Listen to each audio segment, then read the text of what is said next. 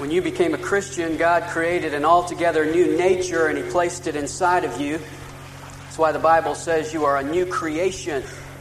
You are a new you.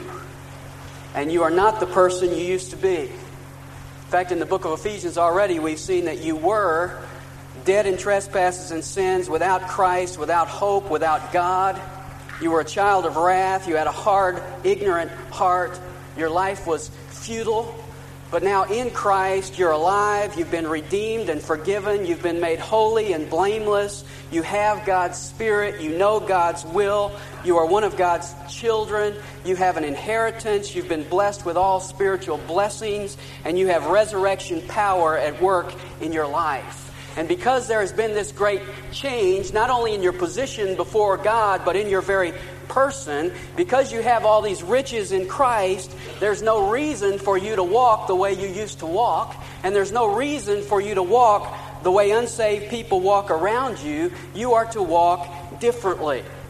And that's the exhortation Paul gives us beginning in verse 17 of chapter 4 and carrying on throughout the rest of the chapter. And he describes this walk in verses 22 and 24 as putting off and putting on. You are to put off the old man. You are to put on the new man. You are to put off the old man, all you were apart from the grace of God. And you are to put on the new man, all that you have become because of the grace of God.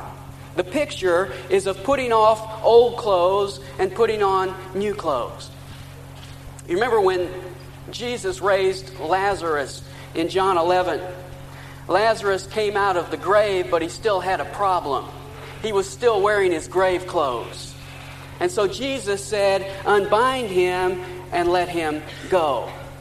Lazarus no longer belonged to the dominion of death, so why should he be dressed like it? And you see, the same is true of a Christian. I have been brought out of death into life, but I've still got to put off those old grave clothes. I've been made a new creature in Jesus Christ, but I still have to put on my new wardrobe. And in verses 25 to 32 of chapter 4, Paul gives us some specific exhortations to help us with that. He points to 5 practical ways that we are to put off the old and put on the new. And before we look at them specifically, let me just mention 3 features common to them all. If you'll notice, in each case, there's a negative prohibition balanced by a positive command.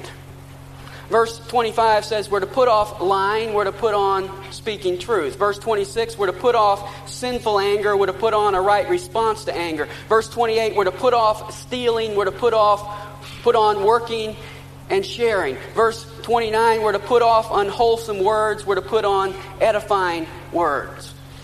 These exhortations are not simply negative. And I like that. Because as Christians, we're not simply told to do something negative. We're also told to do something positive. That's different from the law. The law characteristically was, thou shalt not. And that's different from the morality of man. Because man basically presents laws as well. That's why we have a crusade today, say no to drugs. And my question is also always, well, what do we say yes to? There's a negative there. What's the positive? As a Christian, we're given negatives here, but we're also given a corresponding positive that we're to put on in our lives. Second thing we can notice about each one of these is that Paul gives us a reason for each one. For example, look at verse 25. We're to lay aside lying, we're to speak truth, and then at the end of verse 25 he says, for or because we are members of one another. And in each case he gives us a theological reason for the exhortation. Now why does he do that? Well, if you'll remember last week we said that the key to our walk is the renewing of our mind. So Paul gives us a theological reason for our obedience. He ties our behavior with our belief. We have to understand the theological reason behind the action, and we have to have our minds renewed so that we can step out in these new actions. And then the third thing I'd like to observe about all of these is that in each case they concern relationships. Our walk with God is not just some mystical thing that happens in isolation from everybody else. I can't go off to a monastery somewhere and find holiness. I don't live my life in a vacuum. This walk involves my vertical relationship with God, but it also affects my horizontal relationships with people. It's very, very practical. Now let's look at the issues one at a time. The first he deals with is lying in verse 25. Therefore, laying aside falsehood, speak truth, each one of you with his neighbor, for we are members of one another. In 1891, a man named Desjardins confessed to the murder of the Duc de Berry. Shortly afterwards, he changed his story and said that he had nothing to do with it. So when it came to trial, his defense was that he was a notorious liar. And he brought in dozens of witnesses to attest to his poor character and complete unreliability. The verdict was that Desjardins was not guilty on the basis that no one could believe a word he said. Now that's an extreme case, and yet how often have you heard people say, I can't believe a word anybody says? Because we live in a society that's based on lies. It's built into the very fabric of our society, in fact so much so that we tend to expect it. We expect politicians to lie. We expect advertisers to lie. We expect people to lie. In a USA Today poll, they reported that 58.4% of Americans said that they have called in sick to get a day off. 58.4%. Now, that's not real surprising. In fact, I would expect it to be higher than that. In fact, I probably would suggest that half the people that said they haven't were lying.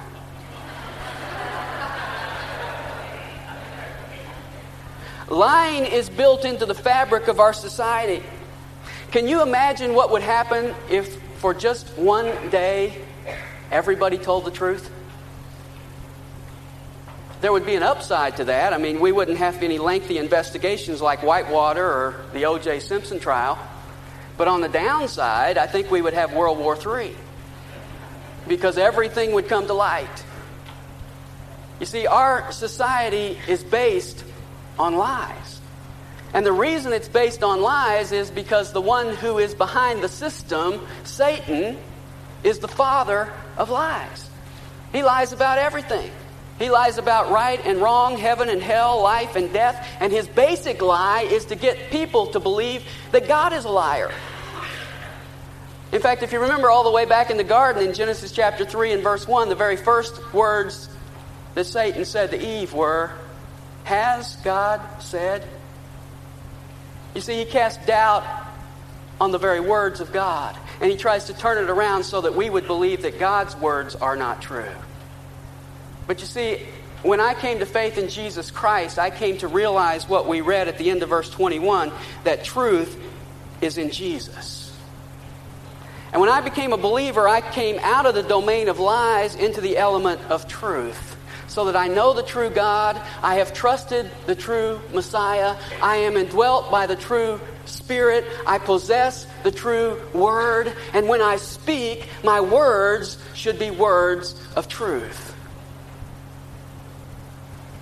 Now, even though our society seems to take lying rather lightly, let me remind you this morning that God does not. To a group of Jews who called the truth a lie and lies truth, Jesus said this in John 8:44. You are of your father, the devil. He does not stand in the truth because there is no truth in him. Whenever he speaks a lie, he speaks from his own nature, for he is a liar and the father of lies. Revelation 21:8 says, but for the cowardly and unbelieving and abominable and murderers and immoral persons and sorcerers and idolaters and all liars, their part will be in the lake which burns with fire and brimstone. And so the Bible says that for the liar, his father is the devil and his destiny is hell. In fact, the very first sin that God judged in the early church was Ananias and Sapphira in Acts chapter 5. And you remember what they did? Acts chapter 5 verse 3 says, Satan filled their hearts to lie to the Holy Spirit, and God struck them dead. And Paul says here, we who are Christians are to put that off.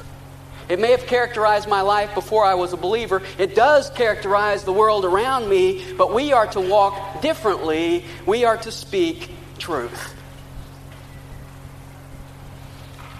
You say, well, I don't really lie. I just tell little white lies. Well, no lie is little, and no lie is white. You say, well, I don't lie, I just exaggerate. Well, is your exaggeration true? Then it's a lie. It's like the fellow who gave his testimony, and every time he gave his testimony, he seemed to add something else to it. And he finally said, I've given my testimony so many times, and I've added so many things, that I can't remember what the true story is now. And he lost all his credibility because he wasn't speaking truth. You say, well, I don't lie. I just shade the truth. I just stretch the truth. We have some interesting terms, don't we? We don't like to say we lie. We stretch the truth. We tell partial truths. Well, listen, if you add truth to a lie, it doesn't improve it. In fact, if anything, it only makes it more deceptive. Because the most effective lie is a lie that's mingled with truth. We have many forms and phrases. They're all lies. And Paul tells us in this passage, no matter what form they take, we are to put off lying and we are to speak truth. And then he gives us a reason at the end of verse 25. He says, for we are members of one another. And he takes us back to what he said in the earlier part of this chapter. We're all in the same body. And so we are members of the same body. Now, you wouldn't lie to a member of your body, would you? I mean, you wouldn't be walking down a path in the woods and see a stump in the way and say to your foot, it's all clear. Why not? Because you'd be hurting yourself. And that's his point here. We are members of the same body. Why would we lie to each other? We need to speak truth. Second area is anger. Verse 26, be angry and yet do not sin. Now it's interesting the way Paul writes that, because we would expect him to say, put off anger. But he doesn't say that. He says, be angry, but don't sin. Which tells me that there's a difference between anger and sin. There is a righteous anger. In fact, in the Old Testament, the phrase, the anger of the Lord, is used at least 18 times. And in Mark chapter 3 and verse 5, we read this about Jesus. It says, he looked around at them with anger, grieved at their hardness of heart. God gets angry. And God has placed that emotion inside of us. And so it's okay to get angry. But we have to examine our anger in light of the reason why we're angry. And we also have to examine our anger in the light of how we're dealing with that anger. Aristotle said anyone can become angry, but it's not easy to be angry with the right person, to the right degree, at the right time, for the right purpose, and in the right way. There's a right way and a wrong way to be angry. See, righteous anger is when I'm angry because God's honor is at stake. When I'm angry at sin and its effects, that's righteous anger. And there are many examples of that in Scripture. When Moses came down from the mountain with the 10 Commandments, he came to the camp of the Israelites, and it says he looked on and he saw that they had made a golden calf, and they were bowing down to it, and they were dancing around it. And in Exodus 32:19, it says Moses' anger burned. And he threw the tablets down and shattered them. He took the golden image, he melted it down, he put it in their water, and he made them drink it. Now, he was pretty angry. But that was righteous anger. God's honor was at stake. God's will and God's word were being disobeyed by God's people. In 1 Samuel chapter 11, the Ammonites surrounded Jabesh Gilead.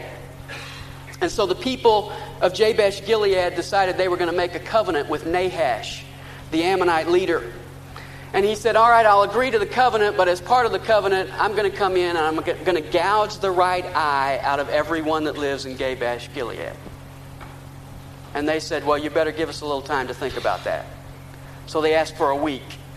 And in the course of that week, Saul heard about it. And here's what the Bible says in 1 Samuel 11:6. It says, the Spirit of God came upon Saul mightily when he heard these words, and he became very angry. Now that's interesting. The Spirit of God came upon him, and what was the result? He became very angry. The fruit of the Spirit is anger. You ever heard that one? Spirit comes, he's angry. Why? That's righteous anger, obviously. He's angry because God's honor is at stake. God's people are being threatened. You know, sometimes I think as Christians we need to be a little more angry than we are at the right things. In fact, Jude said in Jude 23, we're to hate even the garment polluted by the flesh. We're to hate sin. We're to hate even the garment associated with it. If we had that response, we might look at our own lives and find a little more holiness there than we find now. We need righteous anger. There's another example in Scripture. It's in 1 Samuel chapter 20, where it says that Saul was at the dinner table with his son Jonathan, and he took the spear and threw it at them. Now, they must have had a big table because he missed. But in 1 Samuel 20:34, it says, Jonathan arose from the table in fierce anger. Now, that's a classic example of what we're going to read later in Ephesians chapter 6 and verse 4, where it says, fathers, do not provoke your children to anger. And that's righteous anger because God's honor was really at stake, because God's authority was being abused. Now, there's also unrighteous anger. That's the anger Paul speaks about in our passage in verse 31 when he says, let all bitterness and wrath and anger be put away from you. That anger that is unrighteous. And we have many examples of that in Scripture as well. In Luke chapter 15, the prodigal son comes home. And we're told in verse 28 that his older brother became angry. Why? He was jealous. That's unrighteous anger. His honor was at stake. When Nebuchadnezzar made his golden image and found out that Shadrach and Meshach and Abednego had not bowed down, Daniel 3:13 says he was filled with rage and anger. Why? Because of his pride. That's unrighteous anger. His honor was at stake. Most of us are familiar with the story of Jonah. God called him to go to Nineveh. He went the opposite direction. God eventually turned him around in the belly of a fish. He came to Nineveh. He preached. All of Nineveh repented. But if you read the last chapter of Jonah, chapter 4 and verse 1, it begins with these words, but it greatly displeased Jonah, and he became angry.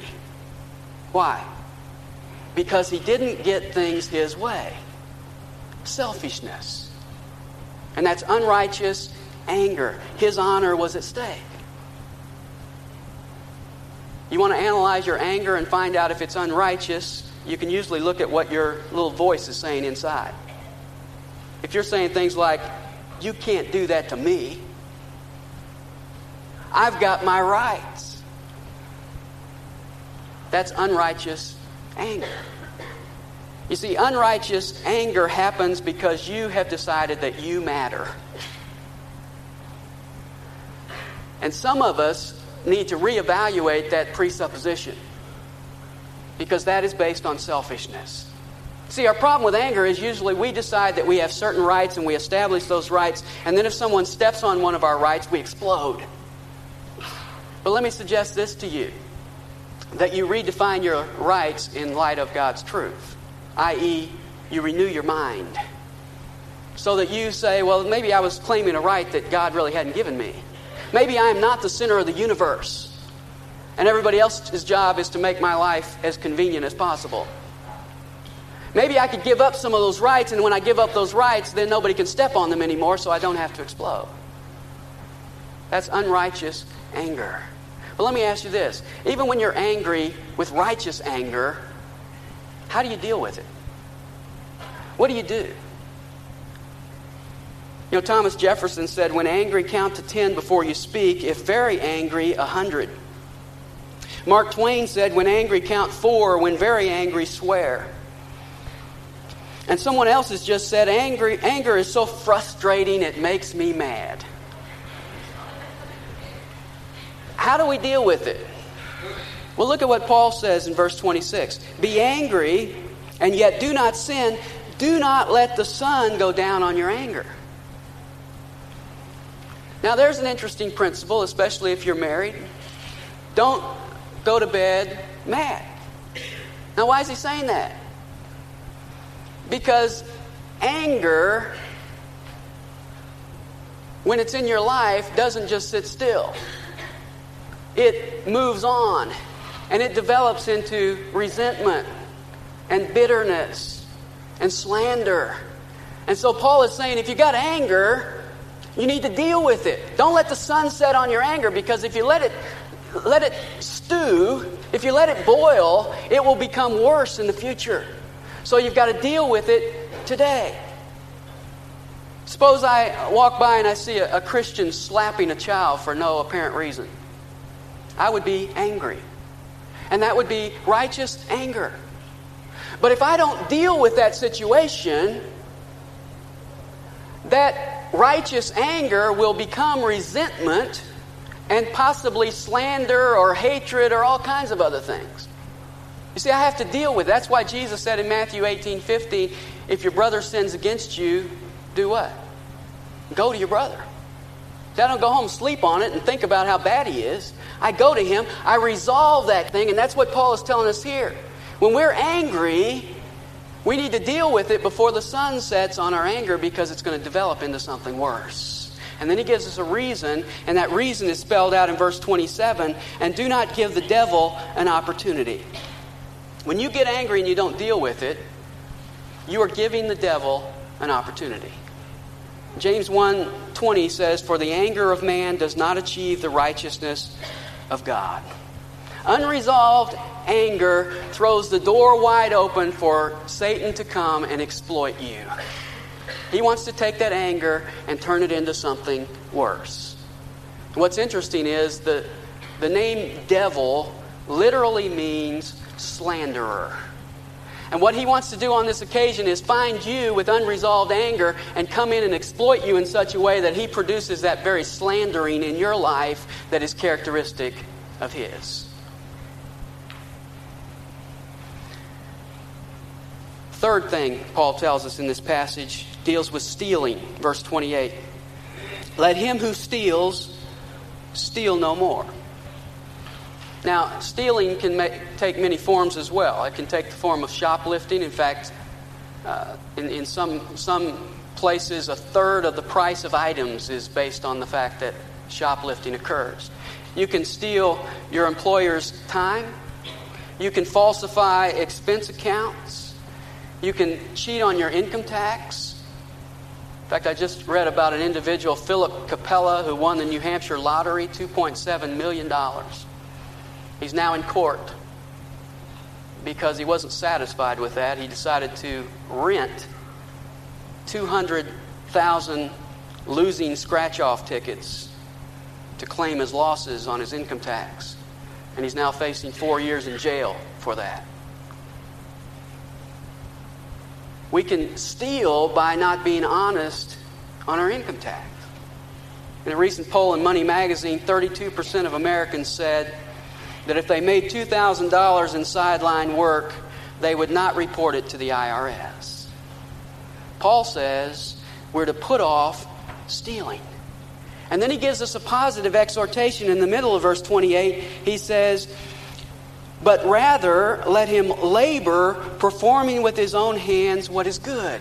Take those same hands that stole and use them to work for what is good.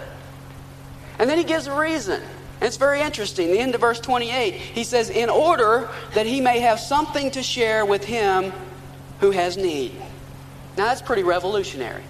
You would expect Paul to say, put off stealing, put on working, so you'll have enough money that you won't be tempted to steal anymore. That's not what he says. He says, put off stealing, instead work, so that you'll have something to give to those who have need. You see, the Lord turns the burglar into a benefactor. He tells us to put off taking and actually put on giving, the positive side of our life. Fourth area he deals with is corrupt speech in verse 29. Let no unwholesome word proceed from your mouth. Now the word unwholesome is literally rotten. And it refers to unkind, vulgar words which are therefore useless. They don't produce anything good. And Paul says we're to put off that kind of speech. Now Jesus told us an interesting thing about our speech in Matthew 12:34. He said, out of the abundance of the heart, the mouth speaks. What comes out of your mouth comes from your heart. And as a Christian, I have a new heart. So I ought to have a new mouth. I ought to have new speech. And Paul gives us three characteristics of our new speech in verse 29. First of all, he says, but only such a word as is good for edification. Every word that comes out of my mouth ought to build other people up. Proverbs 12:18 says, there is one who speaks rashly like the thrusts of a sword, but the tongue of the wise brings healing. Words are powerful. Words can be like a sword that stabs someone, or it can be like a medicine that brings healing. We always hear that little saying, sticks and stones may break my bones, but words will never hurt me. That's hogwash. Words are powerful. And the question I ought to be asking myself is, do my words leave people wounded or healed? Do my words build people up, or do they tear people down? I'm to put on edifying language. Second thing he tells us about it is that it's to be appropriate in the middle of verse 29, according to the need of the moment. Before you speak, before a word comes out of your mouth, you might want to ask yourself, is what I'm about to say really necessary? Does it really meet a need in this person's life? Is it appropriate? And if it's not, then maybe we ought to be silent. You know, one of the most sobering things I think that Jesus ever said was in Matthew 12:36. He said, every careless word that men shall speak, they shall render account for it in the day of judgment. Every careless word. Is it necessary, what I'm about to say? And then the third thing he tells us about our new speech is at the end of verse 29, he says that it may give grace to those who hear. It's gracious. Ask yourself, is my speech gracious? Does it minister grace to those who hear it? You know, one of the amazing things about Jesus was not just his character and his miracles. Luke chapter 4 and verse 22 tells us it was his words. It says, and all who were speaking well of him and wondering at the gracious words which were falling from his lips. Jesus spoke gracious words. And here Paul tells us we're to put off unwholesome words. We are to put on gracious, necessary, edifying words. And then notice what he adds in verse 30. And do not grieve the Holy Spirit of God, by whom you were sealed for the day of redemption. Now notice in this passage, behind our actions are two invisible persons. Verse 27 identifies one as the devil, and verse 30 identifies the other as the Holy Spirit. Here we're told not to grieve the Holy Spirit of God. The word grieve means to make sorrowful, to fill with pain. The Holy Spirit is sensitive, and you can grieve Him. Now that tells us two obvious things about the Holy Spirit. Number one, it tells us He's a person. He's not an influence or a force. He's a person who has feelings, who can be grieved. Secondly, it tells us that He loves us, because only a person who loves can be grieved. And how is it that you and I grieve the Holy Spirit? What is it that fills Him with sorrow? Well, I think it's pretty obvious from the context that it's when we don't exchange the old for the new. When we're not putting off the old and putting on the new, we are grieving the Holy Spirit of God. When He sees lying in your life instead of truth, when He sees unrighteous anger instead of righteous anger, when He sees stealing instead of working and sharing, when He hears rotten language instead of gracious, edifying language, He is grieved, He is hurt by that. And notice what Paul says about the Holy Spirit here. It's very interesting in verse 30. He says, by whom you were sealed for the day of redemption. And that word sealed we spoke about back in chapter 1 and verse 13. It speaks of ownership and security. The Holy Spirit has sealed us. That is, He has guaranteed our preservation. He sealed us on the day of salvation for the day of redemption. That's the day when Christ returns. Now that's interesting because those who argue that a Christian can lose his salvation say that if a Christian knew he was saved forever, he would run right out and sin. But what Paul does here is he says, you are saved and you are secure, and for that reason, that's the very motivation that you ought to obey Him.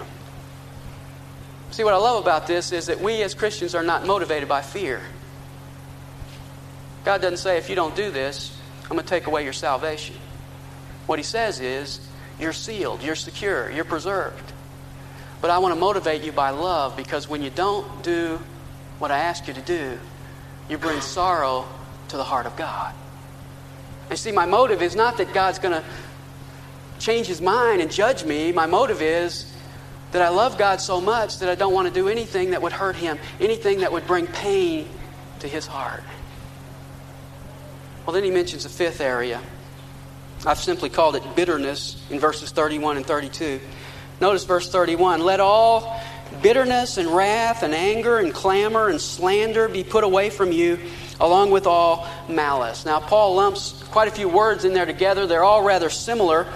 Bitterness is that smoldering resentment that causes a person to brood and hold a grudge. Aristotle defined it as an embittered and resentful spirit that refuses to be reconciled. And the root word in the Greek, just as the root word in the English, has the idea of something very distasteful, something bitter. That's where we get the word a sourpuss from. This is a person who has a settled unwillingness to forgive. Second thing he mentions is wrath. That's passionate rage. That's the explosion on the outside of the feelings on the inside. It's hot outbursts. It's temper tantrums. Anger is the word we already looked at. It means the initial response of hostility.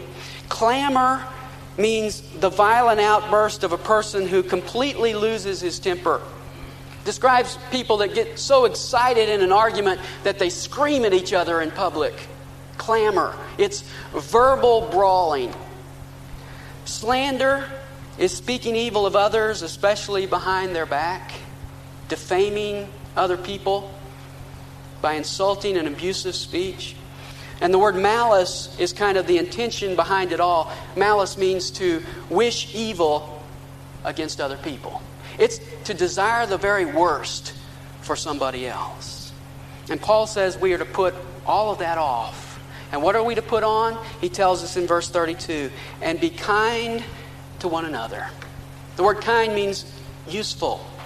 It's the idea of unselfishly spending yourself for the welfare of others. It's a readiness to be helpful even at great personal sacrifice. We're to be kind. That's a word used of God in Luke 6:35. It says, He Himself is kind to ungrateful and evil men. God was kind even to the people described in verse 31, the people that we used to be. And then he says the second thing we're to put on is that we are to be tender-hearted. That is, we're to be filled with compassion and caring, feeling the needs of others. We are to put off a hot head and we're to put on a tender heart.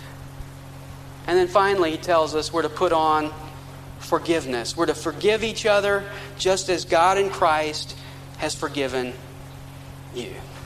We're to forgive. We're to lay aside the desire for retaliation, and we're to pardon the offenses of others.